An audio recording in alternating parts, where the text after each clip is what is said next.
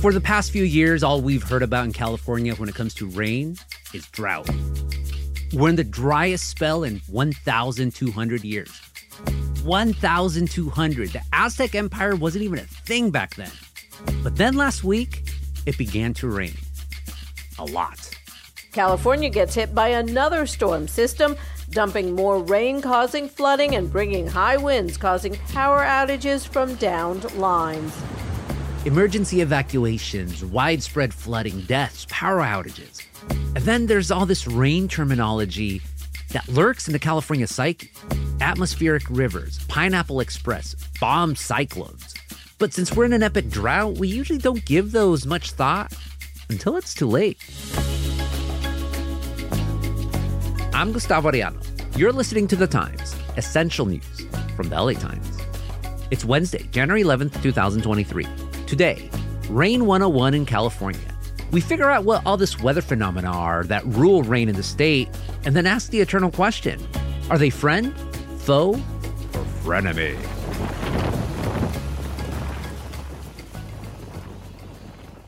It's times like these that we turn to my colleagues of catastrophe, our mariners of madness, the beacons of light in a world of fright whose might smites fights, or something like that. Yup, it's time for Masters of Disasters. Música maestro.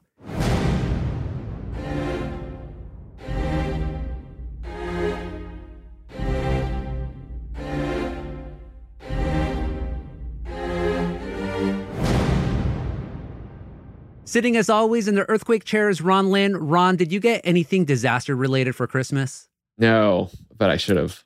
I know, that's like the most obvious thing to get to you. Hopefully you got something better, though. Joining us in the water throne is Ian James, and Ian has an amazing series about the Colorado River. So I have to ask you, Ian, what is the best river song? Moon River by Andy Williams. Moon River. The River by Bruce Springsteen. We go down to the river. Or Rio by Duran Duran. Her name is Rio and she dances on the sand. I go with The River by Bruce Springsteen. Yeah, that's a deep one. Although Rio, come on, it's so cheery, but whatever. Rio's another thing. And finally, our master of breaking disasters, Haley Smith. Haley, breaking disasters, is that more of a metaphor, an oxymoron, or a mantra? Probably all of the above in this day and age. Yeah, as long as it's not an enigma wrapped in a riddle, wrapped in a box, you know? Masters, welcome. And I hope ustedes have been staying dry this January because it's been raining and snowing cats and dogs and rabbits and Olaf out there. San Francisco just had its wettest 10-day period since 1871. California's snowpack, which is how a lot of the state gets its water, is about 190% of average for this time of year, and there's even more storms scheduled to arrive in Cali this month. Haley, what in the good name of Grogu is going on? The series of storms that started toward the end of December definitely came as something of a shock to the system after one of California's driest years on record. I mean, we spent months writing about drained reservoirs and drying wells and arid soils. We also got a rare third year of La Nina, which typically means you're going to see drier than normal winter conditions, especially in Southern California. But as we now know, that didn't really come to pass. In fact, this week's storm was the third atmospheric river to hit California in the last 2 weeks, and it sounds like we may get one or two more in the coming days. These storms have totally inundated the state, especially Northern California, where we're seeing flooding, levee breaches, debris flow, and unfortunately a few fatalities. Okay, you're already using these terms, and most Californians know them. Like, it's kind of in the background, like an In-N-Out off the 5 freeway, by the way. In-N-Out's overrated, but I don't think we know exactly what these terms are. So school us on some, please, por favor. What's an atmospheric river? Great question. I actually got an email from a reader yesterday saying that they were getting really sick of the phrase atmospheric river. And I get it, we've been writing it a lot, but it is actually a meteorological term. It describes a flowing column of concentrated water vapor that makes its way through the atmosphere. Basically, a river in the sky. And when these things make landfall, they can dump huge amounts of rain and snow.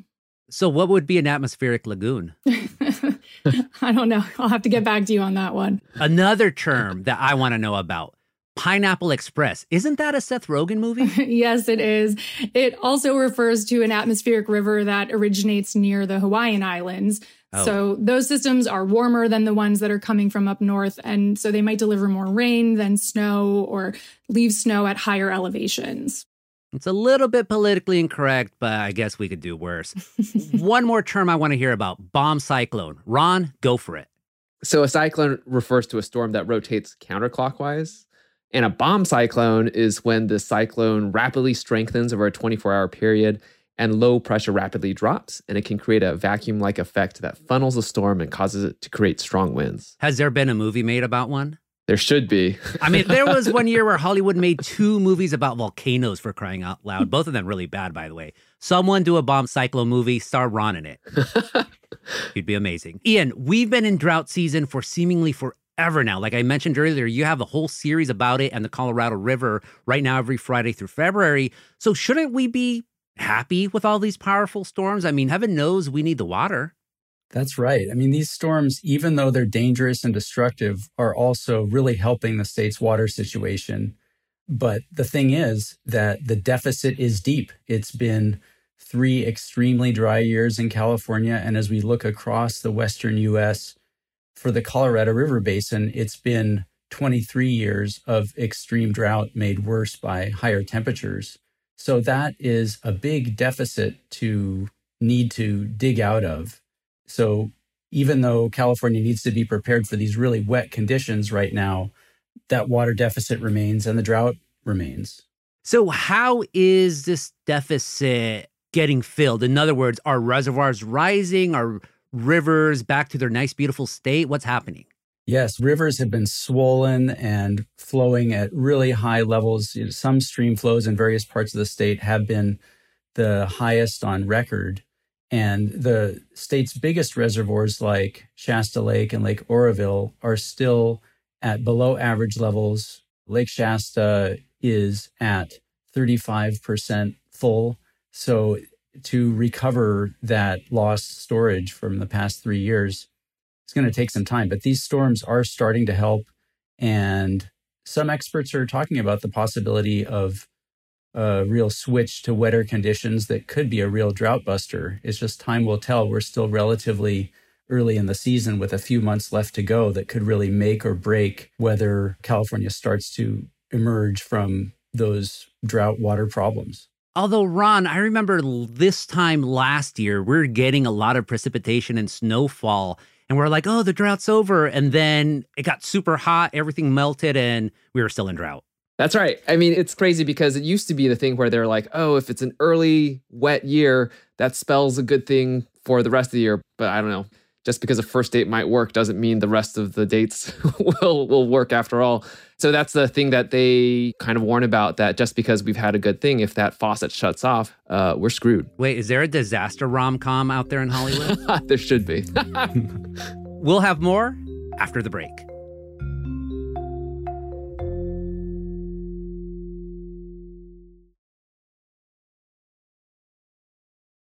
Ian, okay, so maybe we don't want the destruction of a whole bunch of rain at once. You don't want those swollen rivers killing people or, flooding homes or knocking them down, but we want that water. So these big storms, what do they mean for our historic drought? Is it over? Not yet. And that's partly because even with all this rain and snow, the state's biggest reservoirs are still at pretty low levels. And also, as we look to the total picture of water supplies, Southern California gets a large portion of water from the Colorado River. And there, as we've talked about, the reservoirs are about 3/4 empty after this more than 2 decades of just extreme dryness and warmer temperatures. So we're likely to see water cutbacks, more water restrictions because of that continuing shortage on the Colorado River. And groundwater, there's also the fact that groundwater levels have dropped in many areas because of years of overpumping.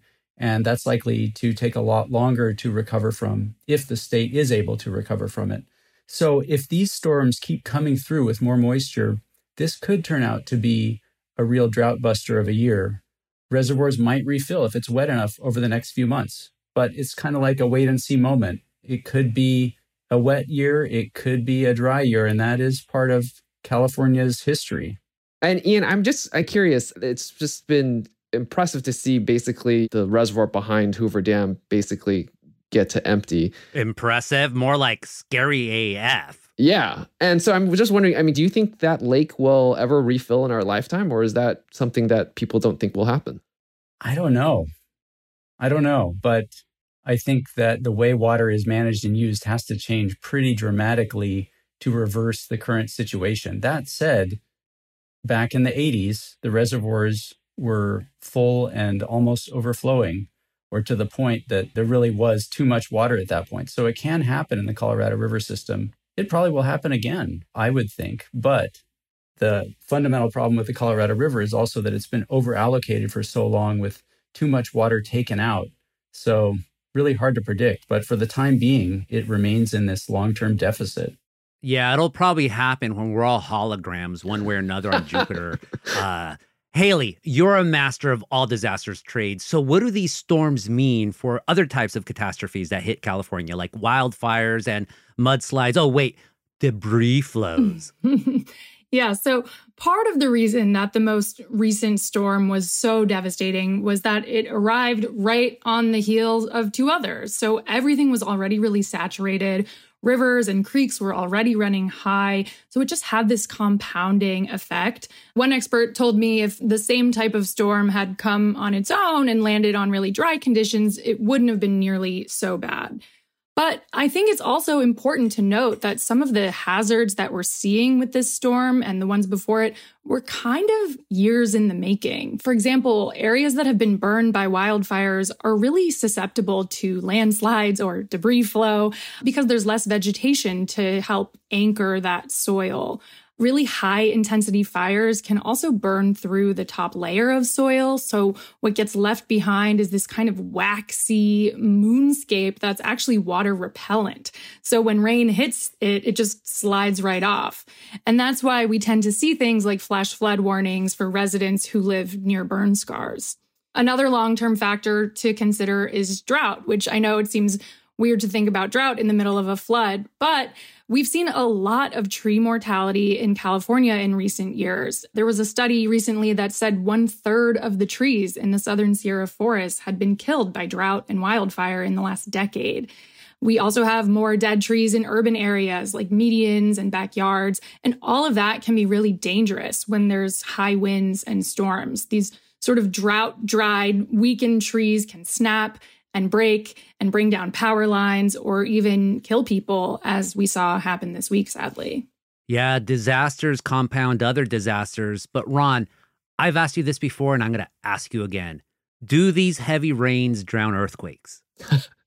No, but Damn it. economically, they might actually, because people forget about the Great Flood of 1862 just because it happened such a long time ago. But there was an epic month-long period of rain that turned large sections of California into lakes.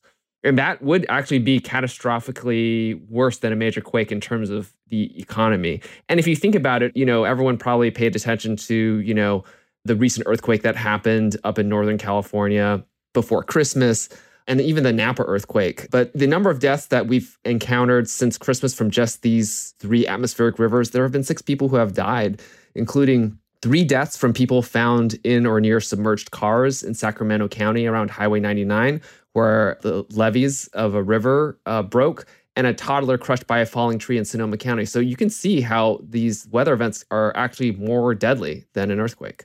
Yeah, here in Southern California, when I think of just all the rain that's happening, I'm thinking of the Los Angeles and Santa Ana rivers, which throughout the entire year, it's always just concrete. It's concrete. Right now, they're raging and raging. And Ian, the water system across California is very intricate with dams and levees and concrete gulches and flood channels. So what type of damage can things like atmospheric rivers and Pineapple Express cause to this infrastructure? Well, the damage this time has been serious, but it certainly could be much worse, both with the levees and the flood control systems. The thing is, with climate change, the water cycle is intensifying. And so that means that the atmosphere can hold more water in these storms and they can come in with greater force. And we've seen that just several years ago with the dams to overflowing levels. And so the types of damage that can occur can be catastrophic. And there's no question it could be much worse than what we've seen already with these heavy winds toppling trees and these levees failing. No doubt it could be worse. Levees breaking? Man, where's Led Zeppelin when we need them? The rising waters, there's been at least 10, maybe even up to a dozen at this point, levee breaches in the Sacramento area. So that sends a ton of water pouring out, and people have died, as Ron mentioned. There's been found people in submerged cars near these levee breaches. So it's really putting that infrastructure to the test. It's certainly putting our stormwater capture infrastructure to the test, our storm drains. I mean, it's really, pushing everything to the brink here. Oy vey. Ian, we've been talking nonstop rain, so give a shout out to snow. Outside of the immediate damage it can cause, people being snowed in and all that, can too much snow be bad? Because, as I said earlier, snow was usually the bank account, if you will, for California's water system. So you want more snow now? Yes, more snow is good, and it's a big piece of California's water supply. But you're right that too much snow or snow combined with rain in ways that may become more frequent can be hazardous. A rain on snow event where a warm storm comes in and dumps a bunch of rain on heavy snow could lead to really serious major flooding. Now, fortunately, this time, the most recent storms that have come in have been colder ones, and so they've allowed the snow to accumulate. But early on, there were some rains that came in and mixed with the snow. So some parts, even high in the Sierra Nevada, we're seeing a mix of rain and snow. As the atmosphere continues to get warmer into the future, that will be a growing hazard for the state to deal with. What happens when there is more rain falling at high elevations and sometimes washing out that snow and creating floods? Oh man, Rain Snow sounds like some third-rate Marvel villain here. What can defeat Rain Snow then? That's the sequel to the Bomb Cyclone movie. Yeah. Hey, why are we doing a podcast? Let's get into Hollywood. Of course, no, we're going to stay in the podcast forever. But to everyone then, is there an upside to all of these storms? Let's start with Haley. Yeah, definitely. The latest U.S. Drought Monitor update actually shows 0% of the state under exceptional drought, which is the worst category. It's the first time that's happened in a long time. Even a week ago, we had 7% of the state in that category. So certainly the damage and the devastation are not welcome, but the moisture definitely is. Super welcome. It's such a change from a month ago when we were looking at possibly another year of the same just relentless dryness. So instead of being exceptional drought, we're just in super drought then. I think the category is severe, actually. I think that's the next Extreme. category. Oh, extreme. 27% of the state is in extreme drought now. And that's likely to ease a bit, but that dryness deficit is still there. And the thing is, this is the only way we get out of these droughts. You saw everything that happened in 2017. We got basically an end to the drought emergency back then, but it almost caused the failure of a retaining wall at Oroville Dam, which if it happened could have, washed away a lot of people. And there were evacuations. It was madness. And unfortunately, this is what we can expect in a climate changed global warming future where our droughts are going to be very intense and our wet periods are going to be very intense too. So, what we're seeing now, amplify that by a couple, by a lot, and that's our future. So what can people do then to prepare? We've talked about flood kits in our flood episode in November. And of course, we always talk about earthquake kits. But Ron, what would a storm kit look like? I think, like a lot of us up here in Northern California, that's even changed just after a lot of us were shocked by the New Year's Eve floods. A lot of places in San Francisco, throughout the Bay Area, whole restaurants, whole homes were really flooded. And, a lot of food was destroyed.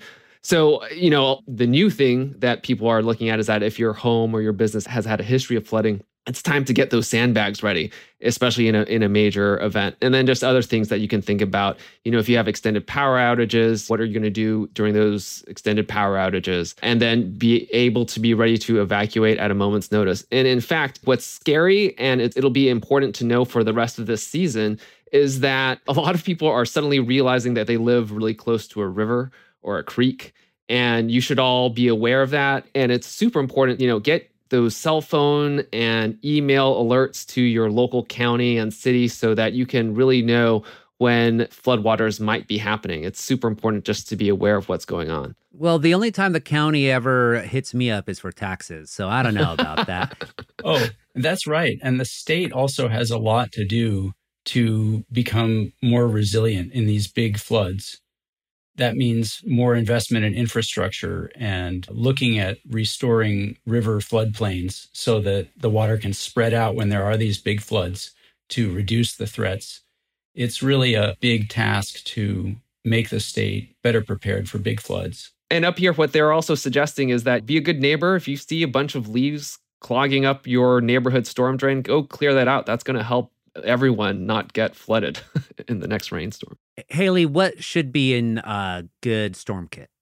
It's probably the same for most types of disaster. I guess with a flood kit, maybe you want some like rain boots or something like that. But otherwise, think, batteries, flashlights, radios, things that you could use in a power outage. Some extra money is a good thing, cash, because sometimes credit cards aren't working when power is out. How about crypto? Crypto is great. Yeah, I think you should really invest in that right now. That'll be really helpful. Yeah, all that kind of stuff. Keep gas in your car. Just the usual stay prepared mindset.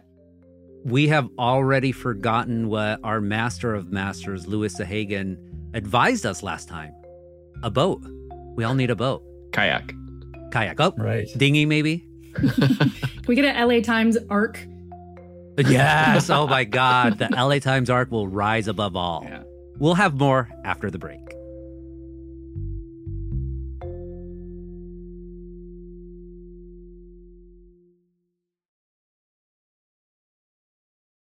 And now comes our traditional ending to Masters of Disasters, where we ask our masters what's bringing them joy during these terrible, difficult, wet, and yet dry times. Ron, let's start with you. What's bringing you joy this month?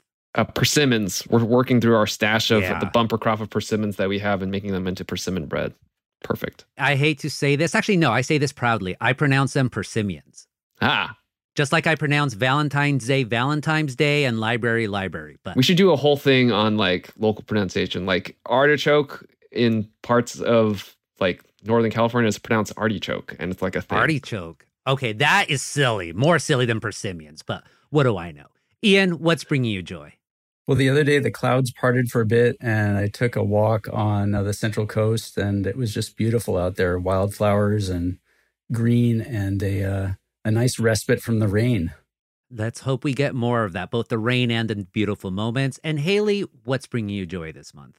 I'm actually getting ready to move to a new house. So I'm really excited for new beginnings and the chance to get to know a new neighborhood and take a break from disaster reporting and pick out some paint colors and furniture and all that kind of stuff. Nice. What's a good paint color to go with disasters? Persimmon. Boom, mic drop right there. Masters, as always, thank you much for this conversation. Ron Lin, Haley Smith, and Ian James. Gracias. Thanks. Thanks. Thank you.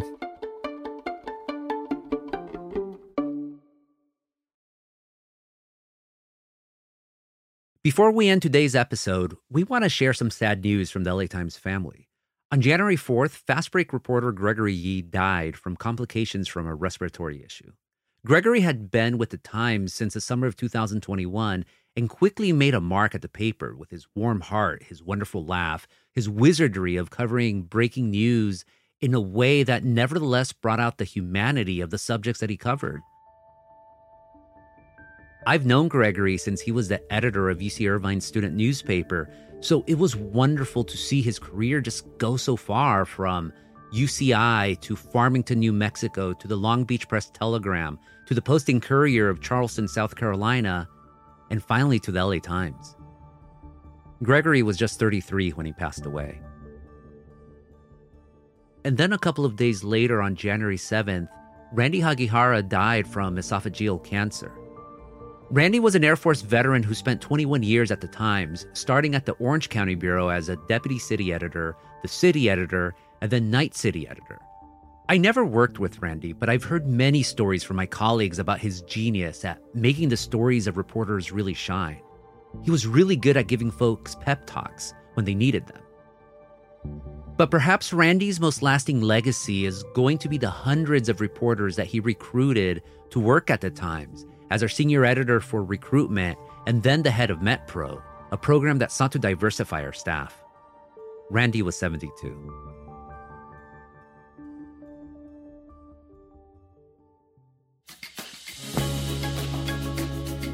And that's it for this episode of The Times, essential news from the LA Times.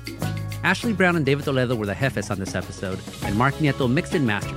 Our show is produced by Denise Guerra, Kasha Brasalian, David Toledo, and Ashley Brown. Our intern is Helen Lee. Our editorial assistant is Roberto Reyes and Nicholas Perez. Our engineers are Mario Diaz, Mark Nieto, and Mike Heflin. Our executive producers are Jasmine Aguilera, Shani Hilton, and Hiba El Urbani, and our theme music is by Andrew Ethan. I'm Gustavo Arellano. We'll be back Wednesday with all the news in this month. Gracias.